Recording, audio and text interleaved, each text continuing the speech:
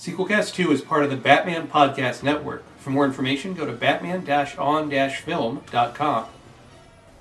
Hi, this is Matt Bradley Shurkey, host of Sequelcast 2. This episode is special because it will start with a brief interview I did with Kevin Given. He's the creator of the Carl Vincent character, popularized in novels and comics and even in upcoming film. And we talk about vampire movies, we talk about his books, his comics, working in different mediums. It's a real fun talk. And after that, Thrasher and I do our normal show. This time around, we're looking at the original Cube movie. So, as always, thanks for listening. Just wanted to give you a heads up about the interview at the top of the show. And I will catch you later. After the credits roll, there's always more to tell. Especially when the video sales are doing really well. From Shock Treatment to Jason X to Police Academy 6. This is Sequel Cast, and they are unsurpassed at following a franchise until the bitter end. This is Sequel Cast, and your hosts have asked that I inform you that the show will now begin. Hello and welcome to Sequelcast 2, a podcast looking at movies in a franchise one film at a time. I'm Matt Bradley Shurkey, and with me we have a very special guest, Kevin Given, who is here to talk about these Dracula Rising comics and books and movie that he's working on related to the Carl Vincent character. Kevin, welcome to the show. Oh, thank you. Thanks for having me. Yep, my dog's getting excited at little kids playing outside the house, so that's always fun. So, vampires have been around in so many different forms over the years. What do you think made vampires jump out to you? Like, when's the first time you saw a vampire in a movie or a TV show that made you think it was cool? That would be Dark Shadows, Barnabas Collins. Yeah, that's been on for so long. Was it the original black and white version, or? Yeah, it was. I was coming home from school and happened to catch it one night. I think it was on ABC TV, and that was my first exposure to the whole vampire genre. And was it something you watched every day after that, or by yourself, with your family, with your friends? Yeah, I was kind of a couch potato. I'd sit there and watch that, and then it'd be the Brady Bunch and Partridge Family and all that, all those half-hour sitcoms that were in syndication. And Star Trek was one of my favorites. But that's my first exposure to the whole area of vampires. And it really was ahead of its time with this portrayal of the supernatural. Yes, it was amazing. They used a lot of H.P. Lovecraft on those shows. For a low-budget show, it was very well written, and for a soap opera. Yeah, I've only seen the beginning episodes, which is before Barnabas was on, and the mystery would be like, oh, is it a ghost? The door just opened. But right. It did right. have more come on from there. So, let's also look here. So I was looking through the comic sample you sent me of Dracula Rising, and I really like the mixture of, you have vampires that look more monstrous, like a Nosferatu thing flying around. You also have like ninjas and all sorts of influence from different genres. Yep, that's true. I came up with Carl Vincent. I was watching an old Don Knotts movie called The Ghost and Mr. Chicken, and it kind of struck me, what if Don Knotts was a vampire hunter? So I made it kind of a horror comedy, and I worked in a little bit of Peter Vincent from the Fright Night series, and Carl Kolchak from the old Night Stalker TV series. That only lasted one season, but it is still on today in syndication for only one season. So those were my early influences on Carl Vincent. Yeah, the Night Stalker was a big influence for the X-Files as well. Yeah, Darren McGavin actually appeared on several episodes of X-Files. The actor who played Carl Kolchak. Yep. It's always neat to see the mixture of the supernatural and other genres, like a detective story, Yeah, that's why I kind of don't just focus on vampires. I throw, I got a werewolf coming up and other type of supernatural stuff. Sebastian Vasilis came back as a ghost in Last Rites, and he's coming back in this story too. It'll be in issue 3, actually. Oh, great! I noticed you said you had worked with this character in different formats with Carl Vincent. It originally was like a screenplay, then you did novels and a comic, and you're working on a movie. Yes, that's correct. I went to Writers Boot Camp out in Los Angeles, and I studied with the Long Ridge Writers Group. They taught me how to structure stories and character development. And I wrote the script first and kind of worked on the novel when I was doing security work. On the overnight shift, I had a lot of free time, so I worked on the novel then. And I took the script and gave it to my artists, who started drawing it. Now with Dracula Rising, we don't even have a script. We're just kind of winging it as we go. I tell him what I want, kind of like the old Marvel way. Oh, yeah. I tell him what I want, and he just draws it. Rodolfo is probably the best artist I ever commissioned for these stories. I see the picture of you there with, on the Facebook, holding up the physical issues. That must have been a special moment. Yeah, I had them printed through Kablam, and I'm thinking about putting them on Indie Planet. But another bit of good news, I might have a publisher. There's no contract signed yet, so I can't say who it is, but there might be a publisher putting the comics out very soon. Well, that's fantastic. We were talking a bit offline when you contacted me about different vampire movies and sequels and so forth. Mm-hmm. And I'm thinking back to the original Dracula, how many different versions there were. Did you have a favorite with Christopher Lee, or...? It's kind of a toss-up between Lugosi and Lee. I mean, Lugosi's... The movie was actually, Todd Browning, was kind of strange. The climax took place off screen and everything else, but Lugosi's presence kept that movie going, and he was phenomenal. And every Dracula since then has, tried to emulate what Lugosi did, but Christopher Lee had a certain sophistication, a nobility about him that made him an awesome Dracula. And then a close third would be Gary Oldman in the Francis Ford Coppola version. Right, I think to the Bela Lugosi Dracula, there's a scene early on. Harker goes into Dracula's castle, and there's an armadillo just wandering around. Yeah, I remember that. But also with the Christopher Lee, he did so many Dracula movies, even though in later interviews he said he didn't want to do them, and he keeps on reducing his dialogue so he wouldn't have to say lines. Exactly. He did more Dracula movies than any other actor, which is kind of fascinating when you think about it. As many Dracula movies have been made, you'd think they'd get a lot to reprise the role, a lot of actors. But he did more than anyone else, and I guess not John Carpenter, what's his name? The other actor who played Dracula, I can't think of his name, is John Carradine. John Carradine played him second most amount of times. Right, and Lugosi only played Dracula twice, with the original Dracula movie and with Abbott and Costello Meet Frankenstein. Isn't that funny? That's the only other movie he played Dracula in, and yet you think over time, when people think of Dracula, they think of Lugosi. Right.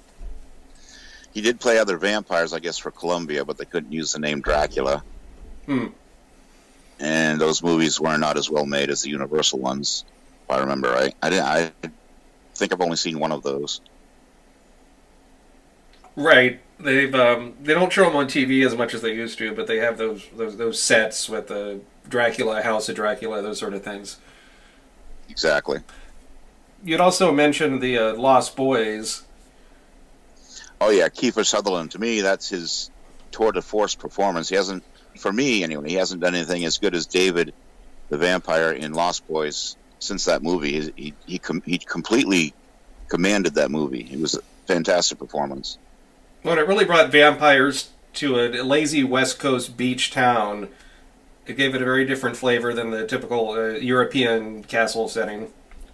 Exactly. 80s kind of punk new wave look for the vampires. Right, and then there's a Cry Little Sister and then some of that stuff on the soundtrack. Yeah, Cry Little Sister, Foreigner, Lost in the Shadows, a lot of good music on that one. I watched one of the sequels, I think it was the second Lost Boys movie, and instead of Kiefer Sutherland, they have his fatter cousin playing basically the same part, which is amusing. Exactly. Yeah, they seem to have the atmosphere down, but the plot kind of didn't really gel, and the acting was kind of weak, in my view, anyway. Yeah, and yet that movie did well enough for them to do a third one, so who knows? It's a title people recognize. I'm a bit surprised. We haven't seen a remake of that, and yet we've seen a remake of Fright Night. Exactly. Lost Boys stands alone, I guess. Yeah, also with Dracula and vampires, I think of Monster Squad is another one. Yes, the actor, I can't think of, Duncan Reiger played Dracula in that one. Really good performance in a mediocre movie. Sure, and in more recent times, specifically with Dracula, you had Dracula 2000, which was a strange one, linking Dracula to Judas. Yeah, that was interesting. Christopher Plummer's Van Helsing was cool, but it was kind of... The Dracula was kind of... I don't know. He wasn't in it that much, actually. Not really. If you like vampires, there's a really good comedy called What They Do in Shadows. Have you seen that one? No, that one I haven't seen. Where's that on? It's probably streaming on Netflix or something like that. And it's an improvisational kind of mockumentary about a house with all sorts of vampires. And you have a character that represents like a effeminate Anne Rice vampire. You have one that's more like Gary Oldman Dracula vampire. Right. And it's funny, quirky New Zealand movie. Mm-hmm. What They Do in Shadows. That one's pretty good. You don't see vampire comedies too often, and when you're working on your stories and you're having elements of comedy in there, how do you decide what the line is? Because if you make it too silly, it takes away from like the horror of the vampires, and yet you want to have a storyline going and not have the comedy make it seem like a spoof the whole time. Right. Well, I think Ghostbusters was a good example of a horror comedy that did it pretty much right. The horror element was there, and the comedy element with, of course, Saturday Night Live alumnus, and that was pretty straightforward. The comedy was good, the horror was good. Also, like we mentioned, Lost Boys, Fright Night, those movies kind of set the standard. But, then there's those vampires suck movies, which those movies pretty much suck. It's pretty bad, and they try too hard to be funny, and the horror element isn't really in that. So if you can balance the horror and the comedy, you can make a really good movie. One that I don't think is a great comedy vampire movie, but it has some good jokes, is Mel Brooks' final film to date, Dracula Dead and Loving It. With Leslie Nielsen. Yeah, Dracula Dead and Loving It. Yep. And the more you know about Dracula, the more you really can get some of the jokes in that film, even with lines of dialogue. The bats fly in and poop on the stairs, and he says, "Children of the night, what a mess they make." And that's a takeoff on the line, what music they make. Yeah. Yeah, that was a decent one, and of course, Young Frankenstein was his tour de force. Well, certainly the cinematography and the music, especially in that, it could come out of the original Universal films. And in fact, some of the props were. Definitely.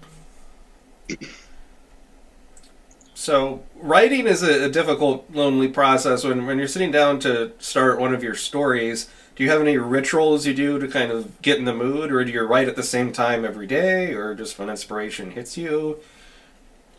Well, when I get the inspiration, like when I saw The Ghost of Mr. Chicken, it was like really late at night and I was trying to fall asleep. But then when I thought, oh my God, this is going to work, then I just jumped right up and I started taking notes and outlining it before I went to sleep.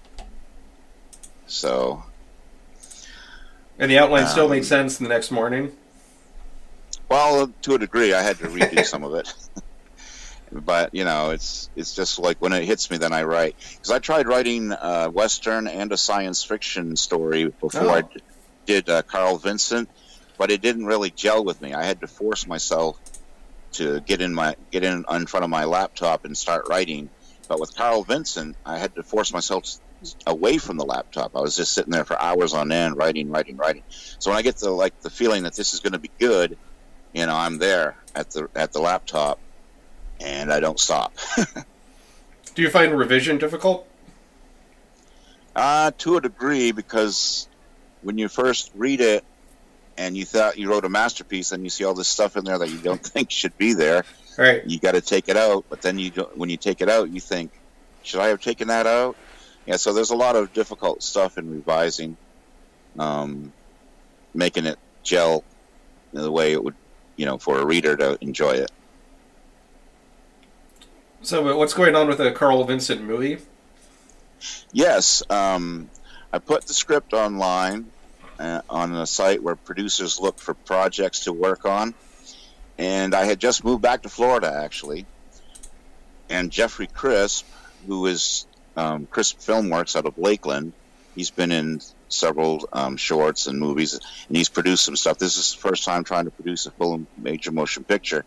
He got a hold of the script and contacted me, and we filmed a few scenes already, and now I believe we're going to go for funding, but I can't tell where it's coming from yet because none of the paperwork's been signed. Sure. It'll be a big announcement. If anyone's interested, they can go to Facebook, like my Carl Vincent page, like his Last Rites page, or you can go to YouTube and subscribe to my channel, Comics Let's Talk, Kevin Given. Excellent. Let's see. So what sort of feedback have you gotten from your novels from the readers? Has it influenced any of the sequel novels to the original? Well, so far it's been good. I have a picture of the first girl who read Foul Blood.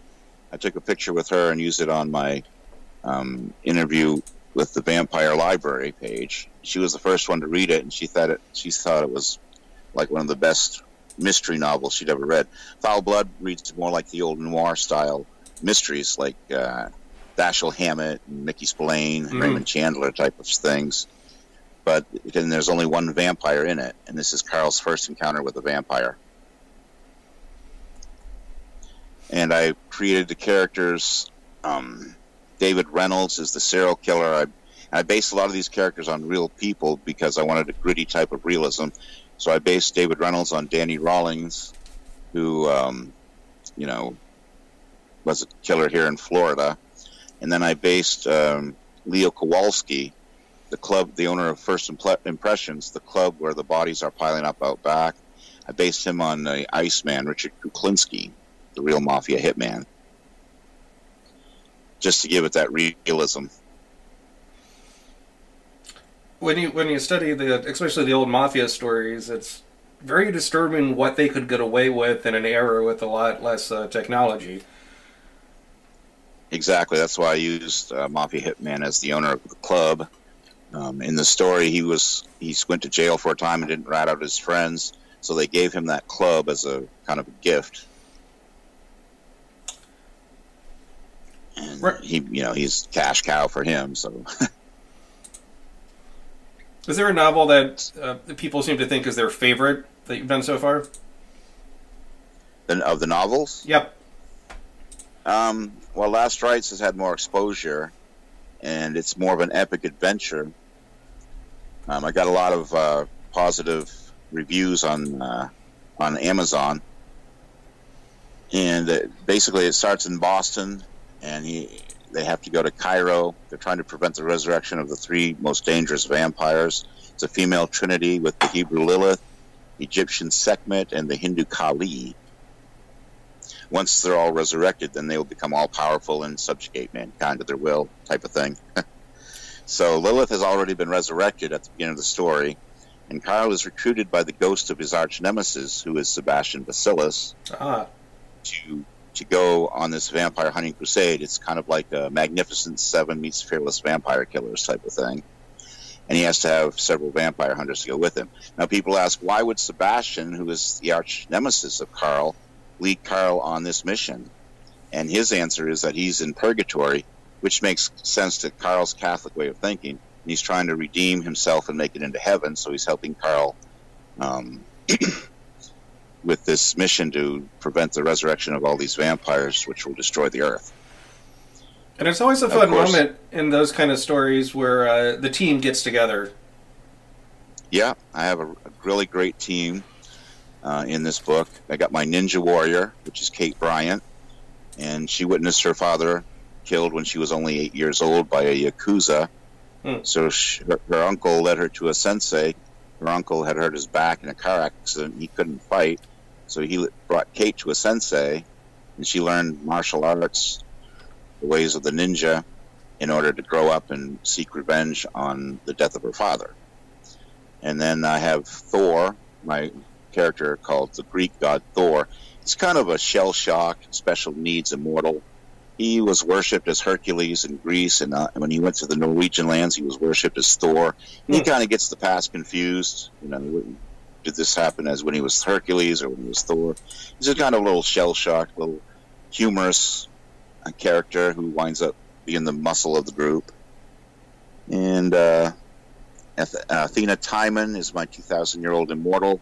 She's trapped in the body of a 12-year-old due to an ancient curse, and she has to go along on the mission to break the curse so she can start aging and look the way she should. And those are the main characters. Great, and that sounds like the best way for people to find out more information about the books is to go to the Facebook page. Yeah, the comics are going to be out soon for Dracula Rising. There are comics for the others, but the artwork, though good, is not as good as for Dracula Rising. So I'm going to have my new artist redraw them. Rodolfo Ezequiel is the new artist, and I've had a lot of praise about his art. People have read the comics and said this is really good. The art stands out, and it makes it worth reading. One last question I can think of. When doing research of vampires from different countries or the undead from different countries, did you notice any similarities between the old legends? Yeah, there's a lot of similarities and a lot of differences. The European vampires, and I can't remember all the details actually at this time, but the European vampires are a bit different than the Asian vampires. They all have the same, they have to drink blood and with the same weaknesses. Some vampires are killed by sunlight, and some are just really allergic to sunlight, and it won't kill them, but they can't stand it. And there's, subtle differences throughout the different vampire lore. I'm always amused in China you can't show skeletons, but you can have a ghost, you can have, a lot of violence with blood and things, but skeletons are off limits for some reason. Really? Yeah. I don't know. I've got skeletons in Dracula Rising, so I don't know. I didn't know about that one. I only knew about it. There's a game, World of Warcraft, and in some article it mentioned when they brought it to China, they had to take out all the skeletons. Oh, in China. Okay. China, yeah. Oh, the Chinese. Yeah, that's a new one to me. I didn't really read up too much on the Chinese or the Asian vampires like I did for the European ones because I don't have any Chinese vampires in this story. But I'm going to have some soon, so I'll probably be doing a lot of research into that area too.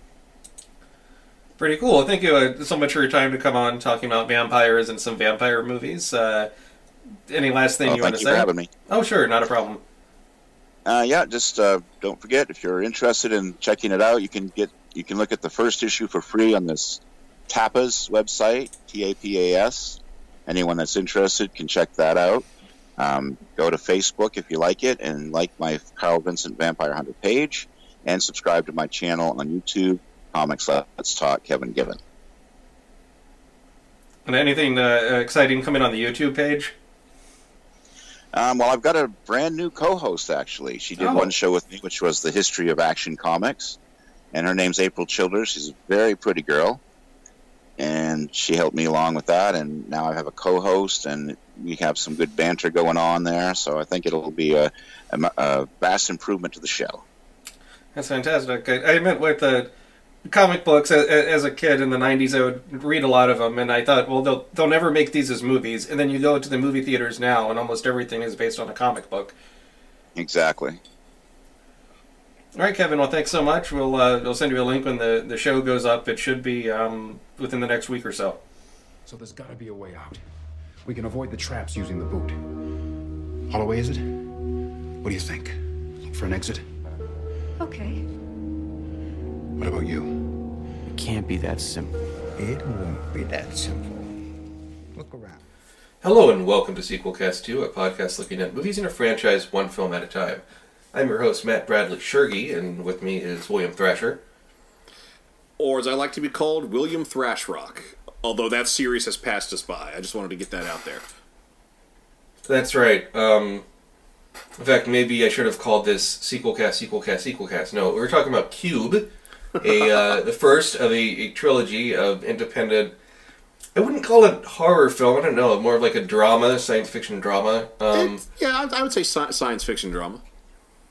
I guess you can say horror film because there's like some kills, but it's not, all about the kills, right? But anyway, this first one came out in '97, directed by Vincenzo Natali, produced by Mara May and Betty Orr, written by Andrei Bajelic, Graham Manson, and Vincenzo Natali, starring Nicole DeBoer, Nikki Guadagni, I'm sure I'm mutilating these, David Hewlett, Andrew Miller, Julian Richings, Wayne Robson, and Maurice Dean Witt. Music by Mark Corvin, cinematography Derek Rogers, edited by John Sanders. This was part of the feature film project from Canada, financed by, something the country of Canada does to finance independent film, which was pretty cool. And this, it wasn't like a box office smash, according to the limited data that's in Box Office Mojo. Off a budget of $350,000, the box office was like $565,000. But on video, I know this did really well. And certainly, the Sci-Fi Channel showed this a lot on TV, and that we got 2 sequels, so it must have done okay, right? Yeah, it got cult status real fast. I remember when this came out, this was one of those, the VHS for this, of just like the mysterious figure crawling through a square-shaped hatchway. That was the haunting VHS cover that stared at you from the shelves that year. And I remember when this finally did air on the Sci-Fi Channel, I think in '98, it took off. This had cult status. This was a movie, when I got into college, this was a movie a lot of the students wanted to talk about. Yeah, I'm surprised I had never seen it except just for the show, but I worked at, quite a few Blockbuster Videos back in the day when this was out. And I wanted to rent it, but what stopped me is I thought the title Cube is just stupid. And, well, I think it's not a great title.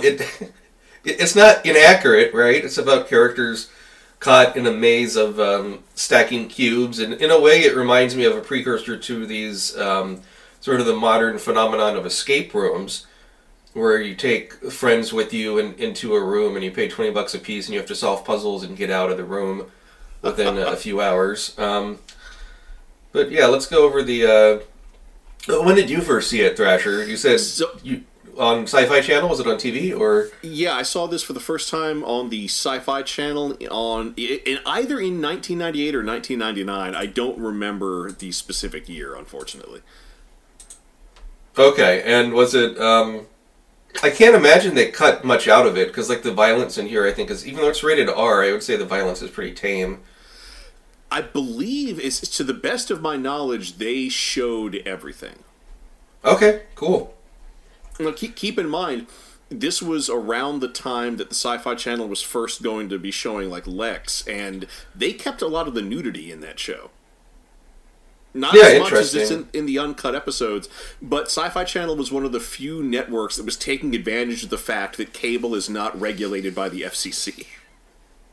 I guess that's right. I recall when Sci-Fi Channel used to show animes on, like, Sunday morning or something, they would show a lot of the graphic material on that too. So yeah, it was certainly a very different channel back then, that's for sure. But definitely.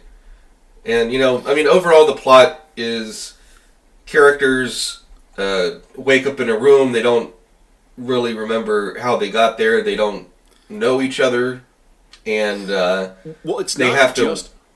It's not Yeah. just a room. It's a 14 by 14 by 14 cube. That's right. With a 2 foot to a side hatch, a square hatch, on every side of the room, including the ceiling and the floor. Yeah, but every room looks identical, except they cleverly use lighting to make, oh, this is the green room, this is the red room, and whatnot. And some may have traps. It's just one set, and I found this out. It was just one set. There was only one door that the character or that the actors could pass through. None of the other doors could support an adult's weight. So whenever you see them walk through a hatch, that's always the same hatch. Whenever you see them just looking through a hatch, that's one of the stunt hatches. But yeah, it's just one room. It's the same set throughout the entire film, but they just changed the lighting to give the room a different color. It really is wonderful. And yet, despite the fact that it's one set, it doesn't look cheap. I mean, there is a phenomenal amount of detail packed into the walls of this cube. No, I mean, within the cube, there's, squares all over the place, which not only do you have, like, the doors in the cube, as you mentioned, but you have these repeating abstract patterns that look like something out of an old Doctor Strange comic. Or they also remind me a bit of some of the wall structures in the original Doom video game. Yeah, it's strange because like those mysterious patterns on the wall, which I looked around, I don't think any of those patterns repeat. I think every cube facet might very well be an original design using some similar elements.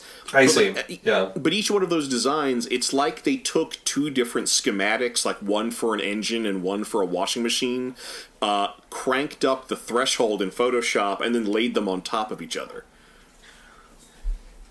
Like, there's enough of a pattern there that your brain keeps trying to make sense of it, but it really is just abstract. And I like that they don't try to explain it. I mean, that would be what you would... And maybe in the sequels they do, I have no idea, but it would... Yeah. Yes and no, I'll say that. But that's one of the other brilliant things. That's one of the things that this movie does very well. We never see outside the cube, and we never really learn who built it or why any of these people are there. All we have are whatever theories the people inside the cube came up with, any number of which might be completely wrong. And apparently there's an episode of the Twilight Zone called 5 Characters in Search of an Exit that was inspiration for the movie. Is it? I've never seen that one, but it's one of their most memorable. In my opinion, it's one of their best, but it is purely a character study. There is no story whatsoever, and for lack of a better term, the twist, it's the kind of thing that can only ever be done once. Right. Another movie I've heard compared to this one is Hitchcock did an old movie called Lifeboat. Oh, yes. Where you have 6 characters stuck in a lifeboat, and you're right, it's more of like a character piece, or almost like a stage play.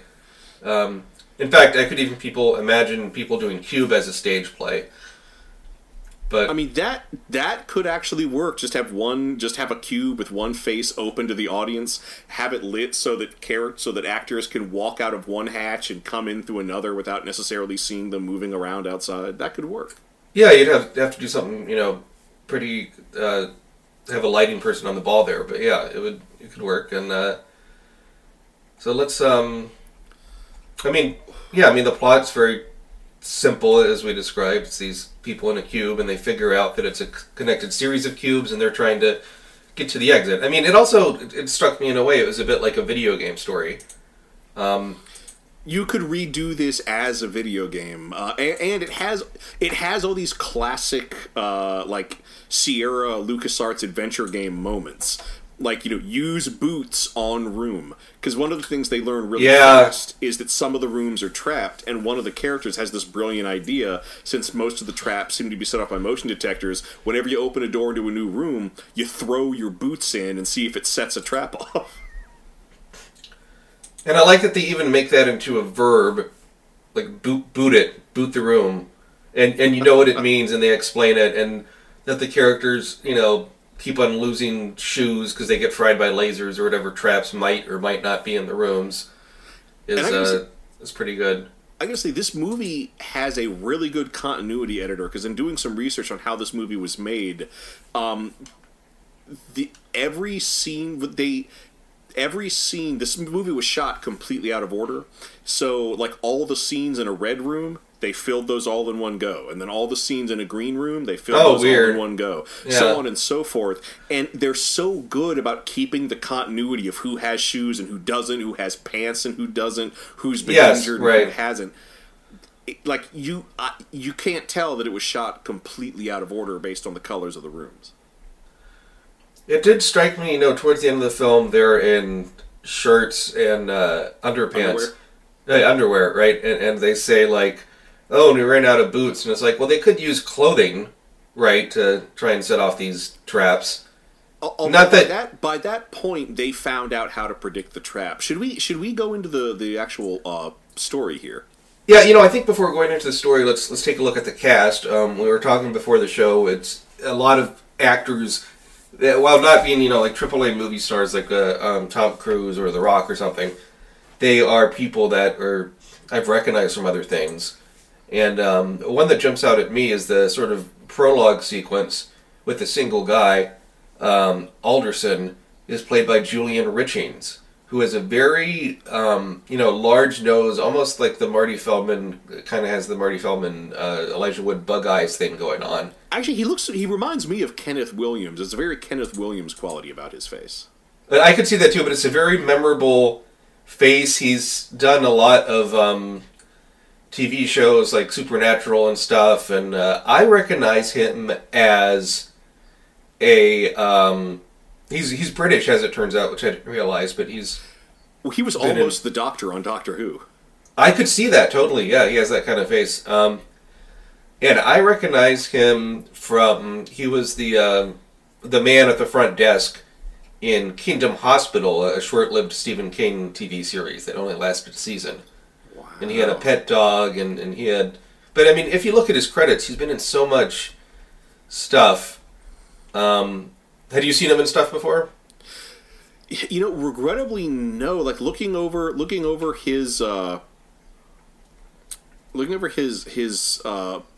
biography, I'm not sure I have ever seen him in anything, because like I still haven't seen X-Men: The Last Stand. Oh, well, I mean that's a very minor part he has in that. He had a bit part in Saw 4. I guess I did see him in that then. Right, but I mean, days. Yes, but anyhow, he's a great actor, a distinctive face, and does go to the limited part. The other actor I recognized in here was Quentin, is played by Maurice Dean Wint. And it bugged me the whole movie, and I had a hunch, and I was right. He plays the army captain that seduces Hedwig, and Hedwig in the Angry Inch. Yes! With the sugar daddy number. Yes, the little chick in the turtleneck. Uh-huh. So, did you recognize any of the other cast? Did you have any comments you want to make on it? I recognized David Ian... Re-watching it, I recognized David Ian Hewlett, who went on to have quite a career on the Sci-Fi Channel. Really? He was in Stargate. Okay. Yeah, he was in Stargate, Atlantis, and Stargate Universe as Dr. Rodney McKay. Okay. And, I wasn't that... I've never been that big of a Stargate fan, but lots of my friends are, so I ended up watching a lot of that show while hanging out at my friends' houses. And he was one of the best things in Stargate Atlantis. He's also apparently in Rise of the Planet of the Apes. Interesting. Yeah, no, I did not recognize the actor. Not that it matters whether I recognize him or not, but I think he has to lift a lot of the weight in this movie. Because there's no... I mean, some characters kind of become a bad guy, but it really is more of a character study. And characters don't always reveal the true things about themselves. And I do wonder how this film holds up in a rewatch. Because you would lose a lot of the mystery element. What do the numbers and the cubes mean, and so forth. One performance... thing is that they don't... Like, as far as dating the movie, one of the reasons the movie holds up so well, one is it does have its singular production design. Two, there's really nothing to date this movie since we never see anything outside the cube, and they never make reference to any current events. The things in their personal lives they talk about are things that could have happened any time in the past 100 years. and then beyond. But really, the only thing that dates this is that you can tell that this was recorded using some pre HD cameras, and that's pretty much it. Well, yeah, there's a lot of grain to the picture. Certainly, the other thing too is this was in '97. It uses a decent amount of CG effects for the traps, and I find those don't always work, and you have to consider when this was made and stuff. Oh yeah, but I'm not one, usually champion the idea of doing a special edition with better special effects, but I do think Cube is a film where you could do it, if you could do it tastefully, it might work. Those razor spikes. wire traps and the spikes in particular, you could improve that. However, the body that gets chopped up in the beginning, I think that's pretty good. That their entire effects budget went into that gut punch of an opening scene. But yeah, because the movie opens, we just get, title, Cube, and we see, some glory shots of the Cube, and we see a guy in a, I guess for lack of a better term, like prison uniform. Everyone's wearing these scrubs with the name stenciled that's right, where a breast pocket would be. And this guy with Alderson stenciled on him wakes up, and we see him fumble around the Cube, we see him open a hatch, we see him enter a room, and then all of a sudden there's this, like, shink noise. And then there's an amazing shot where we see all these tiny little wounds, bleeding wounds, open up all across his body. And then his body falls apart because it's been cut into all these little meat cubes. And then we see this, like, weird razor wire trap retract into the ceiling that apparently killed him. So the first character we get is dead within 5 minutes. I didn't even catch that he got caught. He got cut into cubes within a cube. Yep. But that's a motif that, or cube numbers is something that keep coming back in this film, because if you'll notice, with the exception of all the main group of people we follow throughout this movie, that's 6 people, 1 person for every side of a cube. It's 5.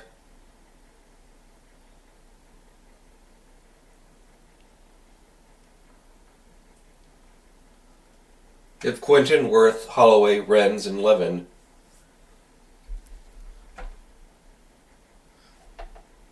I'm sorry, what was that? Your audio. Oh, it cut out. I said it looks like it's 5. No, remember you've got Kazan. That's 1. You got. Oh, never mind. You're right. Kazan doesn't start with them at the beginning. Yeah. Inevitably, we get 6 characters. You get 6. And also, I need, and this is the other thing that I noticed.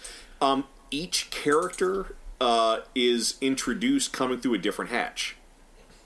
Oh, yeah, that's cool. Yeah, we have 1 comes up through the floor, 1 comes down from the ceiling, and then everybody else passes through one of the 4 side hatches.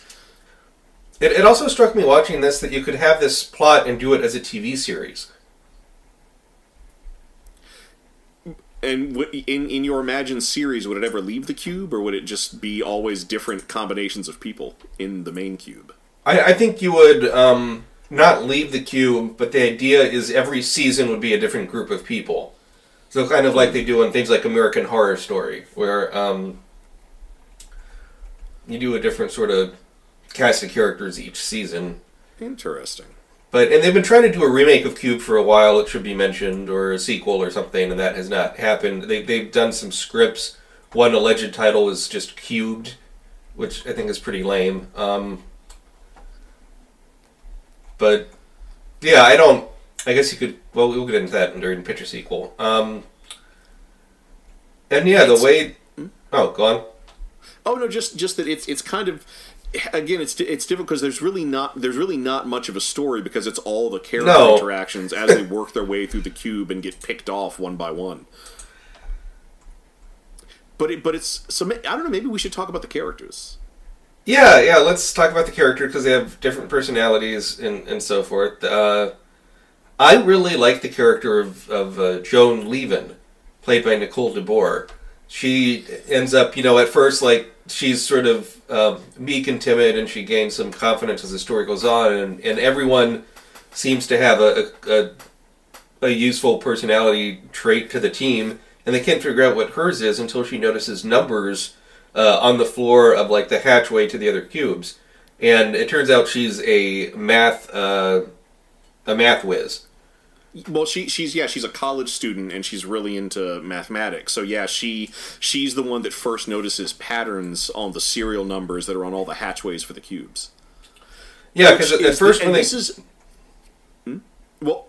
this is one of the few things that really does not work in this movie for me, and maybe it does come from a lifetime of playing adventure games, but the serial numbers on the hatches would have been the first thing I noticed. And yeah. Nope. Like even it's kind of a cheat because it's only about almost halfway through before she points out that there's a pattern to the numbers. So it's something she was aware of the whole time. She just didn't think to mention it until someone else brought the numbers up. And even though they make a point of she has glasses that break, she can still see through one of the lenses. It's not like they're both broken, so you can't use that really as an excuse either. Yeah, I agree that's a bit of a cheat, and I thought maybe, if certain hatches had numbers and certain didn't, they could have done something more with that. I was doing some research in the film. I noticed they consulted a mathematician when doing the film, and it makes sense, because if you're going to have a movie that, especially in its second half, is so dependent on math, you want it to be accurate. Yeah, and that's something that I've always wondered, because unfortunately I'm not... I'm decent at math, but I'm not wildly proficient, so I have no idea whether the mathematical concepts of this movie are accurate or whether they are completely bullshit. Yeah, I mean, as for myself, I'm not... I'm okay with algebra. I'm horrific at geometry, for whatever reason. And yeah, I never took math past Algebra 2 in high school, really, so I know what a prime number is vaguely, but I'm glad a character in the movie knows what it is, and they don't have to go into 10-minute monologues explaining what all these numbers mean. The script is very lean, and I like that. It is, you learn some about the characters, but you don't have these, like, sob story speeches, and it doesn't get too soap opera-y as you think it might be in a movie where it's people trapped in a room. Well, it does kind of in the third act when tensions start to run pretty high.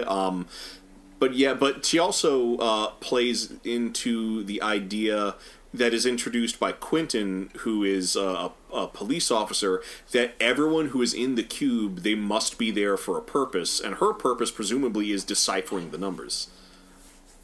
Yeah, and Quentin is, I would argue, he's one of the main characters in the movie, and at the beginning, he has actually a character arc, which is nice to see, in that he begins as gruff but seems kind of helpful, and then he starts to kind of go crazy the longer he's in the cube.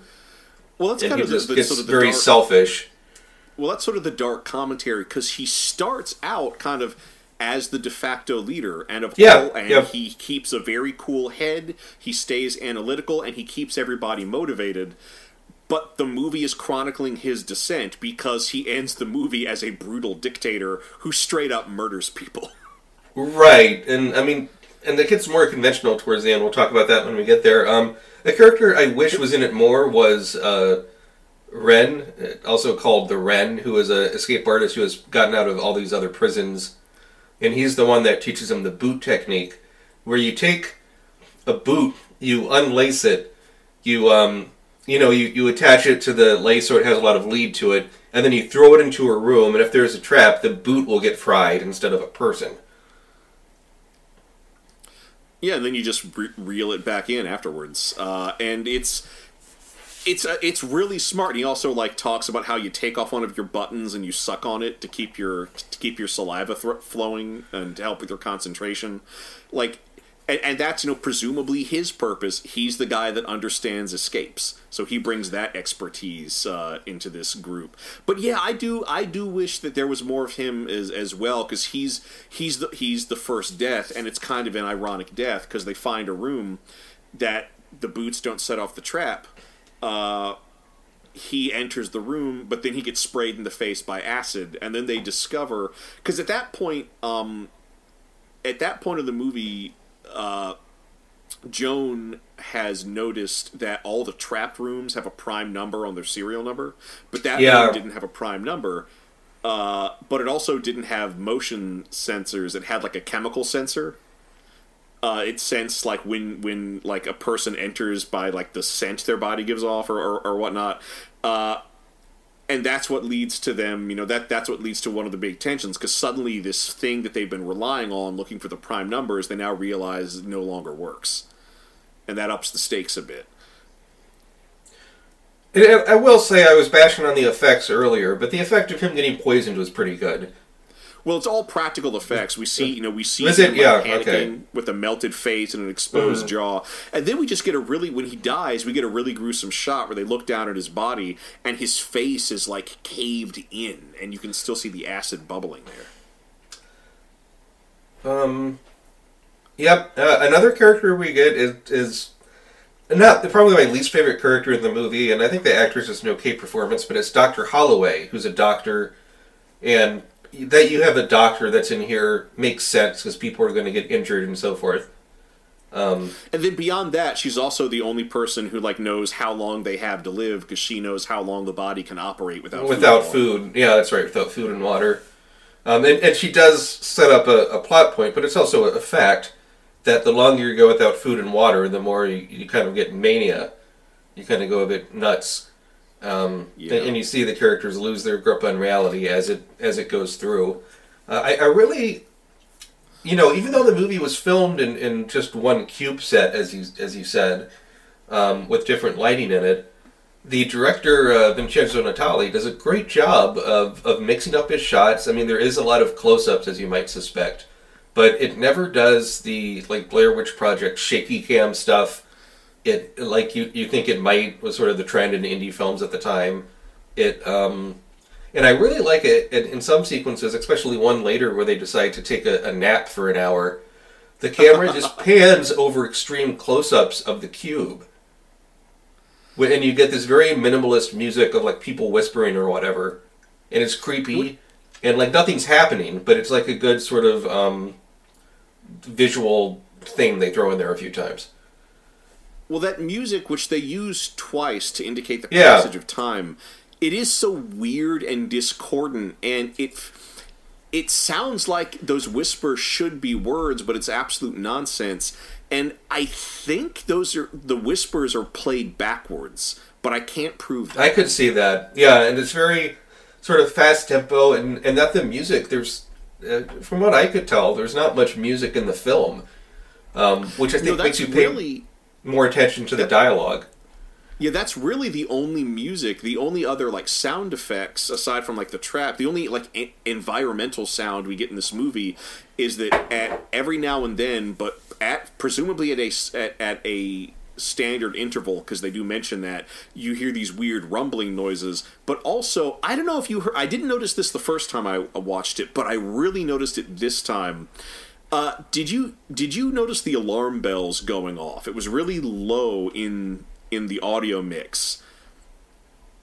No, but there were multiple times in the movie where they would open a hatch and you would hear alarms going off. It sounded like in the distance. And it was almost always when a hatch was opened. Yeah, I was mainly watching this movie with headphones. I think if I was watching it in my full home theater setup with the subwoofer, I could probably pick that up. But that's a good note. But let's talk about one of the traits that Dr. Holloway has. We mentioned that everybody has like theories about what the cube is and why they're in it, and her whole thing is she's a conspiracy theorist. She thinks that this cube was made by the U.S. government or the military-industrial complex as some sort of like weird psychological testing apparatus. And her sort of knowledge of conspiracy theories never really plays off, but it is interesting to have. It reveals a lot about the character, and it's interesting to sort of weigh the various theories about where they are based on what she says. And the wonderful thing about her conspiracy theories is they're never really preposterous. They're like good old-fashioned conspiracy theories, just about powerful people committed to doing wrong. Right. But who do you want to talk about next? Yeah. I'm thinking, as they sort of go through the first few rooms of the cube, and it's after Ren gets picked off, they bump into another person who is really a trope in these sort of movies, Kazan, who is... Wikipedia says autistic. They never outright say he's autistic, but I can see how you could come to that conclusion. Well, we never get a diagnosis right. for him, but like he has some sort of severe developmental disability. Like he speaks in very few words. He's easily panicked. He has this he has 2 nervous tics. There's like his normal tic where he's just kind of moving his fingers, almost like he's tapping on a calculator. Sure, yeah. Kind of pays off later. But then also, when he's under stress, he kind of pats his ear really aggressively. And he'll also shout out words loudly. Over and over again. Yeah, and in fact, that actually is one of the scenes, is when their only way they can go is down, and it's a sound-activated trap, and they learn that because he just says, "Trap!"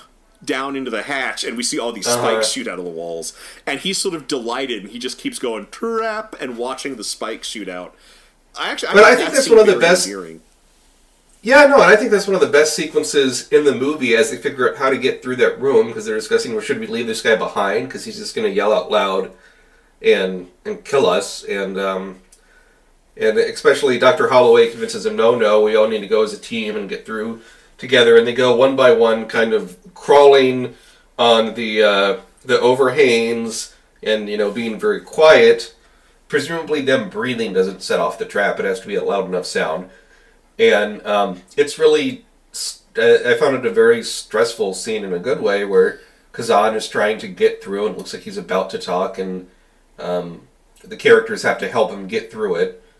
And then he almost decides to go through a different door.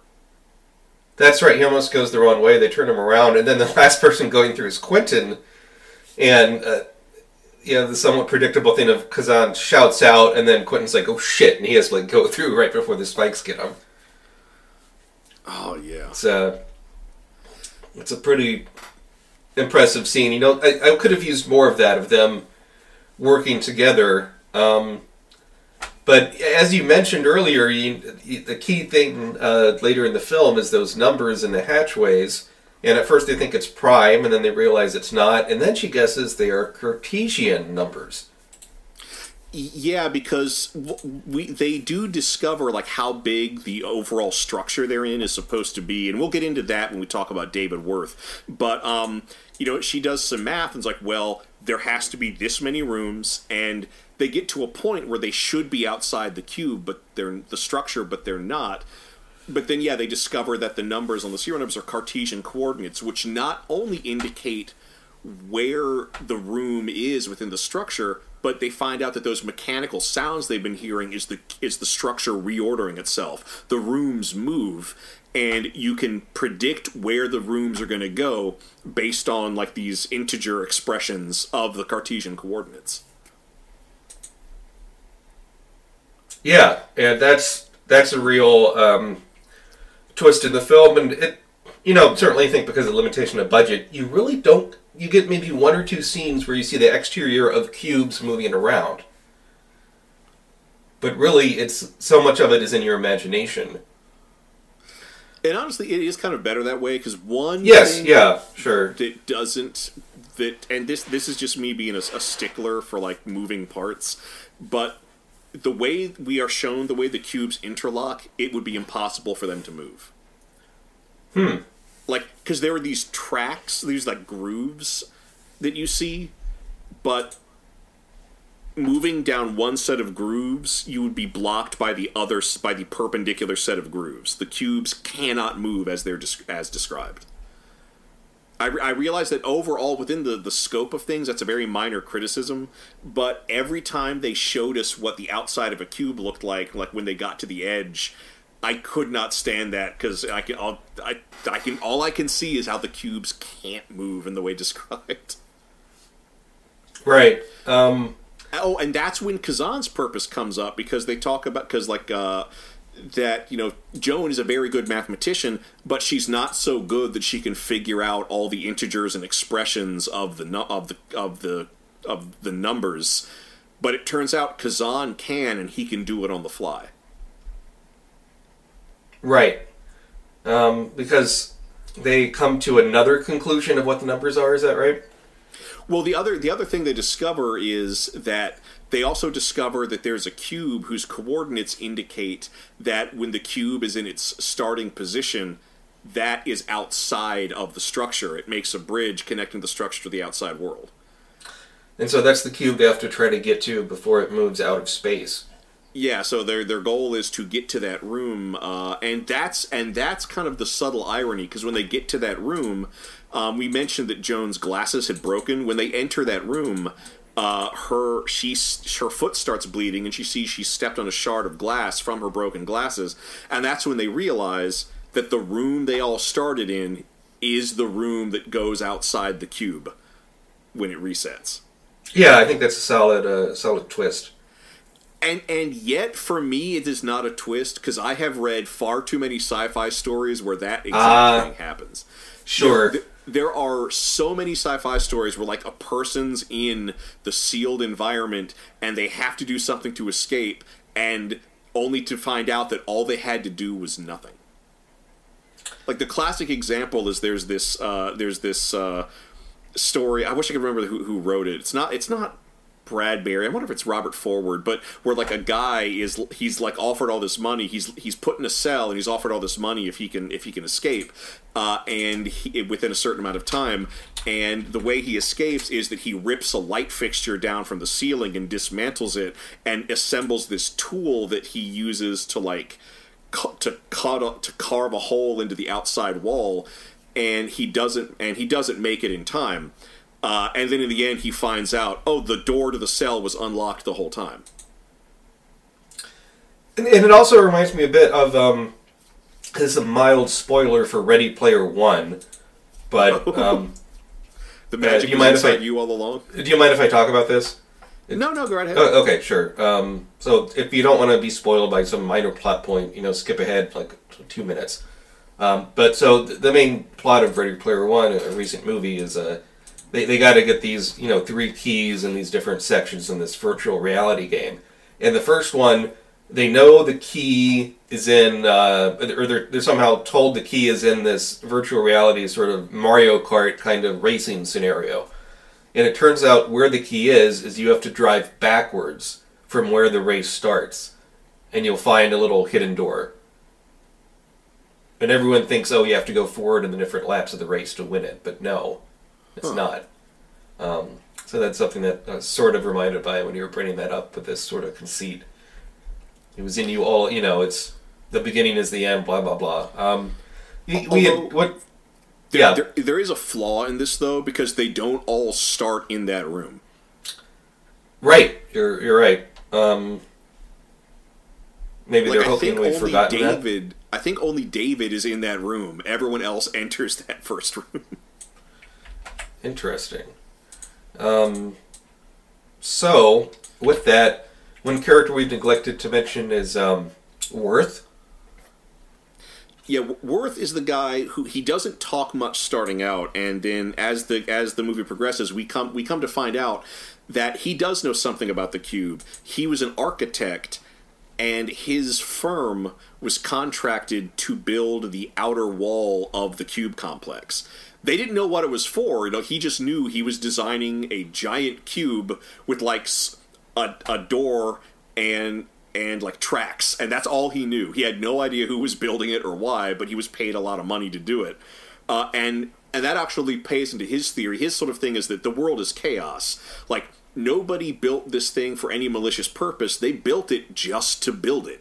Like he describes it as a public works project gone wrong, and they have to use it, because if they don't use it, then they have to admit they spent all this money on nothing.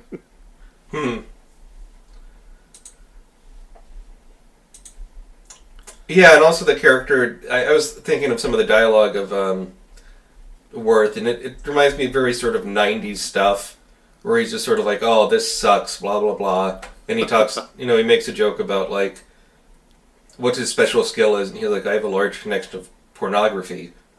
Like, he's very sarcastic, which it's nice to get some sarcasm in there. But yeah, I mean, as we work our way towards the end of the film, and Quentin gets more upset with escaping, and he kind of wants to get rid of the other people, I think the scene where he really turns is they're doing the math, and they figure out they're in a room where they're up against the edge of the cube. And they look out through the hallway, and it's it's the outside, but it's not like, but there's like all these cubes all around. It looks like complete darkness below. And so they take off their pants and make their pants into a rope, and Dr. Holloway decides to go and climb down and see if she can swing into the cube below or try and get more of a lay of the land. Yeah, and she's not able to do it. And when she goes to climb up, Quentin lets Quentin's supposed to pull her up, but instead he tosses her off the side and tells everybody that she slipped. Yeah. And this is interesting because Quentin keeps making a big deal about how he can read people, but Holloway would seem to be the better judge of character, because early on, as they're all like sort of telling their stories, Quentin talks about how he's got 3 kids at home that he wants to get back to, and that his wife left him. His wife's not dead; she left him. There was some sort of divorce, and during a pretty decent scene where the tensions kind of reach a height, Dr. Holloway just kind of lays out that Quentin must have been an abusive husband and father, and that's why his wife left him. And in fact, he might not have custody of his kids, so his kids might not even be waiting for him on the outside. Right. And that would seem to be accurate as Quentin does start to resort to violence more and more as the movie goes on. That he would seem to have this abusive, the sense I get is that the cube isn't driving him mad. There was already this sort of seed of an abusive personality in him, and when he can't get what he wants by being this motivating leader, he just turns into a tyrant and starts using violence against people. Yeah. It's a good turn for the character, and as we mentioned, he's sort of paternal in the beginning, and then as the facade starts to break away, and as sort of the madness of being stuck in this cube with all these strangers, and they're getting dehydrated and everything wears him down. It is a good idea, it's that it becomes more traditional at the very end of the film, where he's chasing off, trying to pick people off, and you think he's dead, but he's not really. And in the meantime, they're trying to rush to that cube to get there to where to connect to the bridge that'll take them out to the exit. Yeah, and it is kind of neat that they're able to get ahead of Quentin. I'm kind of surprised that they didn't try to and I realize they probably don't have enough time to do this because it's Joan and Kazan deciphering the numbers. But I'm kind of curious that they didn't try to trick him into entering a trapped room or try to go around or cut him off. It's also unclear. I guess he can hear them through the walls of the cube, because that would seem to be the only way he knows how to follow them. But yeah, I mean, in the end, he does get, because at that point it's just Kazan and Joan and Worth, and he ends up getting Joan killed. He and Worth have a fight. Worth ends up dying. Quentin ends up getting cut in half when he's trying to go through a cube hatchway, and the cube he's in moves. Yeah, that's pretty vicious. Also, you have just the scene where he's getting aggressive with them, and they ran out of boots. He just picks up people from the team and tosses them through the connector. Oh, to set off a trap. Empty room to try to set off the trap, which is just mean. You just see all these people further injured. The ending of this film, I think, is a bit weak, but it's also, with the budget, what else can you do? But no, I think this is one of the best things about the movie is it that really? we never see outside the cube, because in the end, Kazan's the only character left alive, but he's in the bridge cube, and the hatch opens, and he crawls through the hatch, and there's just a square hallway like the ones they've been in the whole time, but with light at this bright light at the end. So he just he walks towards it. I really feel like that's the best possible ending this movie can have. And there is something strangely beautiful that the only character that gets out is like I guess the quote unquote innocent one. Although Joan would seem to be innocent too. Like, she never gets anyone killed. She doesn't have a dark past. I don't think so. I mean, you could also do like the ironic, depressing ending where they go into he goes through the white light and he ends up in just another cube. That would be incredibly lame. Okay, so I think we talked about what's out, because it is a character story. What's outside the cube doesn't matter. I think it's very appropriate that we don't see what's waiting if you're smart enough to get out of this thing.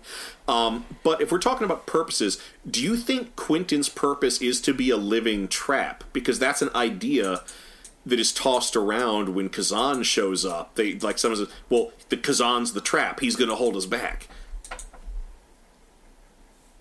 Yeah, I never thought of it that way, but yeah, I think you're right. As Kazan is sort of a moving trap. Because Dr. Helen's purpose would also seem to be she's the only one who can manage Kazan's emotions and disabilities. So, like, again, everybody would seem to have a clear purpose except for Quentin and possibly Roth. Well, and what's or Worth. I'm sorry. What's interesting is, this idea of doing a cube movie is something the director had in college. Excuse me. And in the original version, a monster would have chased people through the cube. And that's I'm glad they ditched that idea. Yeah, but I mean, Quentin kind of becomes that monster at the end, sort of, right? Where he's chasing him. And the idea of him as a living trap, I think, is a smart call. I think you're right about that. And the script, the acting in this movie is not.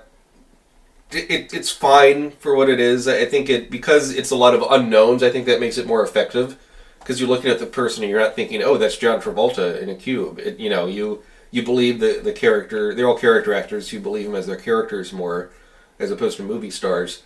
And I would give Cube a sequel. Yes, I think it does marvels on its budget. Great set design, a good look to it. And has some interesting characters and a very good premise. And I'm curious to see how they do sequels to this in the weeks ahead, because this seems like a one-shot idea. This is going to be fascinating because I've seen the entire Cube trilogy, so I'm going to be really fascinated rewatching it for this show, but also getting what your first-time viewing experience is. Sure. I assume the sequels were shown on Sci-Fi Channel as well, I would only think. I don't know, only because they came out at a time when I didn't have cable, so if they did, I wouldn't have seen it anyway. Right. Cube. Well, my own rating, I'm going to give this a sequel, yes, as well. This, despite, like, the only thing that really holds this back really is that in some of the higher tension scenes, the acting gets a bit histrionic. Even the dated CGI, I do not mind at all, just because it's on the screen so briefly. This is a really good character study. It's just as long as it needs to be. It doesn't feel like my time's being wasted. It is a pretentious idea with a very workmanlike, well thought out execution, and I really do enjoy it. This held up for me very, very well. It is a sequel, yes. Oh, also, did you notice Kazan might have known that they needed to stay in that first room the whole time? No, why do you think that? Well, because when they first find him, he's talking about the colors of the rooms, and he keeps saying, I want to go back to the blue room. The blue room is the room they started in. There you go. That's a good catch.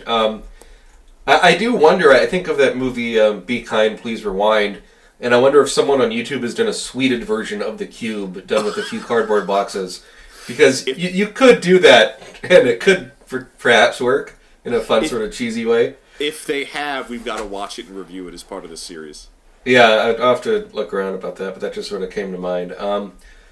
Pitch a sequel. So I have an idea in mind, Thrasher. If I was doing a sequel to this original one, I would make it be something where it would be a crossover with the Hellraiser series. Huh. Where it turns out the Lament configuration is actually a cube and people live inside it. The Cenobites are real people. The Cenobites are real people, yeah. And it would start off, you think it's a cube movie, and then halfway through you realize it's a Hellraiser crossover, and you get the actual, some Cenobites are inside the Lament configuration, chasing the people that are trapped in there. Oh, that's great. And it would be called, and I think the title, you wouldn't give away that it's a plot that it's connected to Hellraiser, but you would just be called Hell Cube. Do not give away the shocking middle of this film. Yeah, and, I'm thinking of the poster for Psycho, right? Nobody will be admitted if they're late to this movie. What's your pitch a sequel? Okay, my pitch of sequel is going to be Cube Tribes.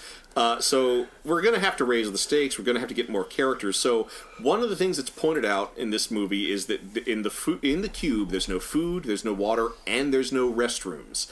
And in fact, there's a scene that hangs a lantern on this where Kazan has to urinate, and so he goes in the corner.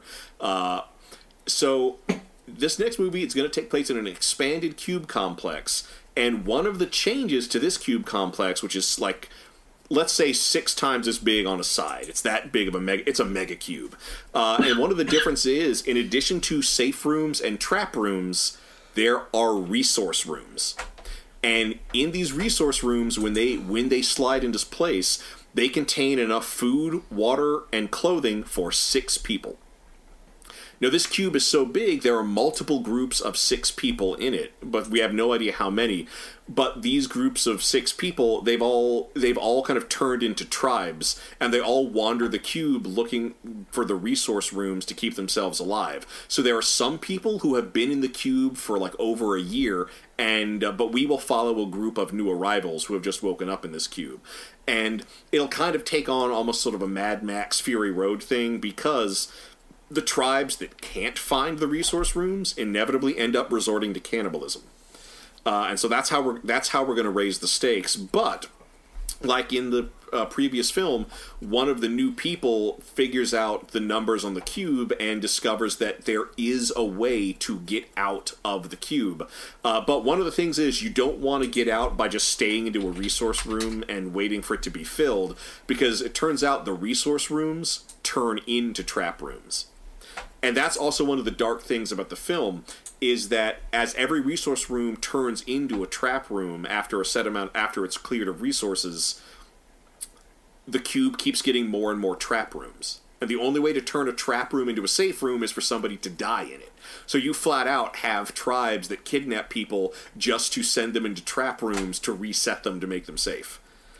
And so they have to get the room that's going to leave the cube, they have to get to that room while also dealing with an increasing number of traps. And like the first film, I think whoever gets out, and I really would like the smart character to get out this time, but whoever gets out, although maybe it'll be the pregnant character, because there will be a pregnant character in this one, I guess I should have mentioned. Yeah, the pregnant character gets out. Like, we'll see them go into the light, and that'll be that'll be it. So again, we won't learn what's going on outside the cube. Although I suspect one of the characters will be like a contractor who built a trap cube, not knowing where it was going to go. Like, I do kind of like the idea that in every one of these cube scenarios, there's one person who had a hand in building the cube, even if they didn't know what they were doing. Would it turn out in the end the pregnant woman gives birth to a baby cube? No, I'm not that cheesy. Not that cheesy, okay. Something I forgot. So, the hatches in the cube where you have to twist this thing to open it. One of the things I kept noticing, and I completely forgot that this paid off, is that there's a little there's a screw that holds the valve, for lack of a better term, on its pivot. And I kept thinking, wow, you could just unscrew that and take that thing. That pays off, because Quentin unscrews one of the hatch handles and sharpens it and uses it as a shank. That's right.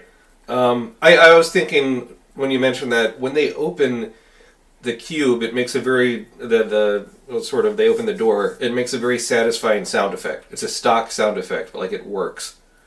Oh yeah. And it adds a lot. You know, if they had no sound effect there, it just would feel a bit empty. And you pay more attention to the sounds in this film because there's no music. I'm sure that door is entirely molded plastic, but the sound effect they play makes it seem like a big, sturdy steel door. Yeah, no, really good effects work. So I have a question for you, Thrasher. What is that question? Wheat or white toast? No. What you watching? Well, most recent thing, and I actually do not remember if I mentioned this last time, but I did finally see Solo. Oh, you have not mentioned that. Yeah. What did you think? I'm not going to go into too much detail because I know we are going to cover that when we go back to Star Wars in a future date. I can see that day on the horizon. All I'm going to say is I really did enjoy it. It certainly does have its flaws, but it's more so than Rogue One or The Last Jedi. This feels like the fun swashbuckling Star Wars movie that I've kind of always wanted. It is not great, but it's almost everything I want out of a Star Wars film. I found it very, very fun and entertaining and satisfying. I was not a big fan. And it's interesting. I've read some people hypothesizing, and I think this makes sense. People that liked Episode 8, The Last Jedi, don't like Solo, and people that like Solo don't like The Last Jedi. Huh. Interesting. But yeah, I think we'll talk off mic about when we're going to do the new Star Wars movies, because clearly that's been coming to a boil, something we've been meaning to talk about. I've been reading a book, believe it or not. Trying to get back into reading books is just difficult with not having much time. But now that in my new job, I have a bus commute of a little bit under an hour in the morning, and then almost an hour and a half on the way back. Wow. I have a lot of time in my hands to go less than 10 miles. So, I've been reading a Ray Bradbury book based on his experience writing the script for the 1950s movie Moby Dick. Oh, cool. It's Green Shadow's White Whale. And it talks about him going on Ireland, to Ireland, where it's being filmed, and working on the script with John Huston. He changes the names a bit. But it's just, Ray Bradbury's known more for short stories than for novels, and it's just interesting to see him describe Ireland at that time, and a lot of it, I wonder how much of it is fictionalized or not, because it does seem like every Irish stereotype comes true, where he lands in town and he goes to the bar, and everyone has a magical, fun saying.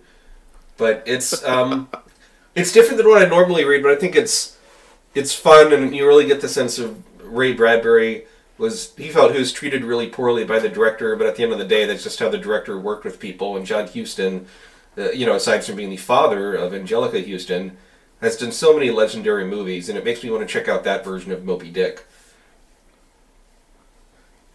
I'd like to check that out as well. I very much enjoy the works of Ray Bradbury. Yeah, this one reads, even though it's fictionalized, it reads more like a memoir. Which is kind of fun to see. I always like reading author autobiographies. That actually would be kind of a fun book club, to only read books that are fictionalized accounts of real showbiz things that the authors did. Because you got this, but there's also that novel that I think it was like Harlan Ellison and Ben Bova co-wrote, which was a fictionalized account of their time on the Canadian science fiction series Starlost. I don't know that one. That sounds like fun, though. Well, apparently, it is half a farcical retelling of all the behind-the-scenes drama of that show, but then it's also a farcical reinterpretation of that show's premise, because I think actual aliens do show up on the set of the show at some point. Yeah, one of the more interesting ones is one I think that I gave you as a gift, but I selfishly read it beforehand before giving it to you. But it was the memoir from the actor that was the robot on Red Dwarf. Oh, Robert Llewellyn, yeah. Yeah, and it's cool because he talks about like the failed attempt at doing an American pilot of the series, in which they kept him as the robot. That the 3 chapters about the attempt at doing an American Red Dwarf and its fallout are truly amazing. Particularly the 3rd chapter in that section, which is all about him coming back to Britain after the American remake tanks, and then presuming production on the British show. Yeah, that has to be a surreal experience. I can't imagine. Have you seen that American pilot for Red Dwarf? No, but I bet it's on YouTube or something. It has. It keeps getting taken down. And what's fascinating is that the Grant and Naylor, the creators of Red Dwarf, they wanted to include that pilot on the DVD for the season of Red Dwarf that came out like either right before or right after they made it. They couldn't get the rights to their own pilot, so instead they made a really elaborate documentary using clips. But the pilot's really good. Is it? Okay. The only thing that holds it back is that if you had been watching the British Red Dwarf, you've already heard some of those jokes because they recycle some of their bits. But then 2, they make Lister too handsome. Like, they make Lister Han Solo. He should not be Han Solo. He really should be more of a Kevin James type. Yeah, kind of dumpy looking. Another, excuse me. Another one is, have you seen the American pilot for the IT Crowd with Joel McHale? I saw the first half. Yeah, it's that same thing of using kind of some of the original script stuff, but like it's just the rhythms of British actors in a BBC sitcom is so different than what you see in an American show. I mean, that really is what made me turn it off, is that the pacing is all wrong. Because it's almost beat for beat the same script as the first episode of the British IT Crowd, but the pacing just does not work for that style of humor. For the same reason, the pilot of the American Office series isn't very good, because it almost is line for line, in a lot of ways, the same as the BBC pilot. With them putting the stapler in the Jell-O and all those things. If you want to see, this also comes to mind, I've been watching bits and pieces of this, but recently I picked up the Blu-ray of The Frighteners, the Peter Jackson Ghostbusters ripoff film. Oh, no, it's not a Ghostbusters ripoff. Sort of. It brings to mind, I don't know, it's a strange kind of comedy ghost movie. I love it. And it has a copy of the 4-hour documentary that originally was on the Laserdisc. That I think is the first example of Peter Jackson doing his super long-ass documentaries he tends to have on most of his movies. Nice. And really interesting to see. And they filmed it in New Zealand, and I recall there was a fun bit with Michael J. Fox mentioning how the script tried to have it had like New Zealand slang peppered everywhere, and the American actors had to come in and cut all that out, because it's like, if you're setting this in an American town, which you are, they would not say all these things. Like, they'd be looking at some of the I can't think of a specific one, but they'd be looking at some of the turns of phrase, and they're like, no, an American would not say this, and rightfully cut that stuff out. And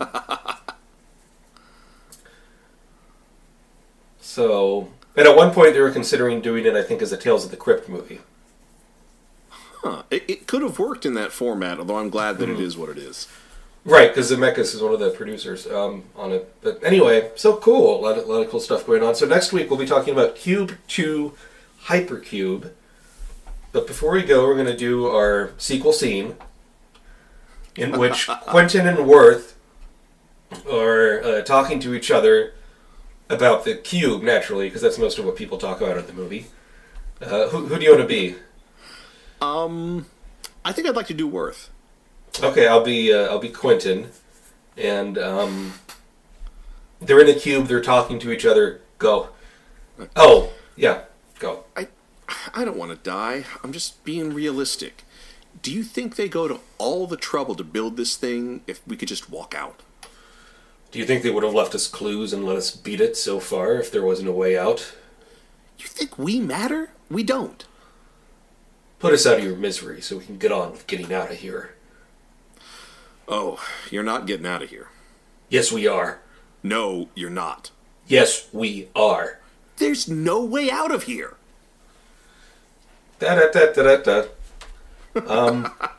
Reading part of the script like that, it really goes to show how much gives me more credit, I suppose, to the actors in the movie. Because on the page, it's very, matter of fact. In the wrong hands, that dialogue could be just horrendous. Yeah, it's very matter of fact to make it work. That's right. Yeah, very matter of fact dialogue. So next week is Cube 2 Hypercube.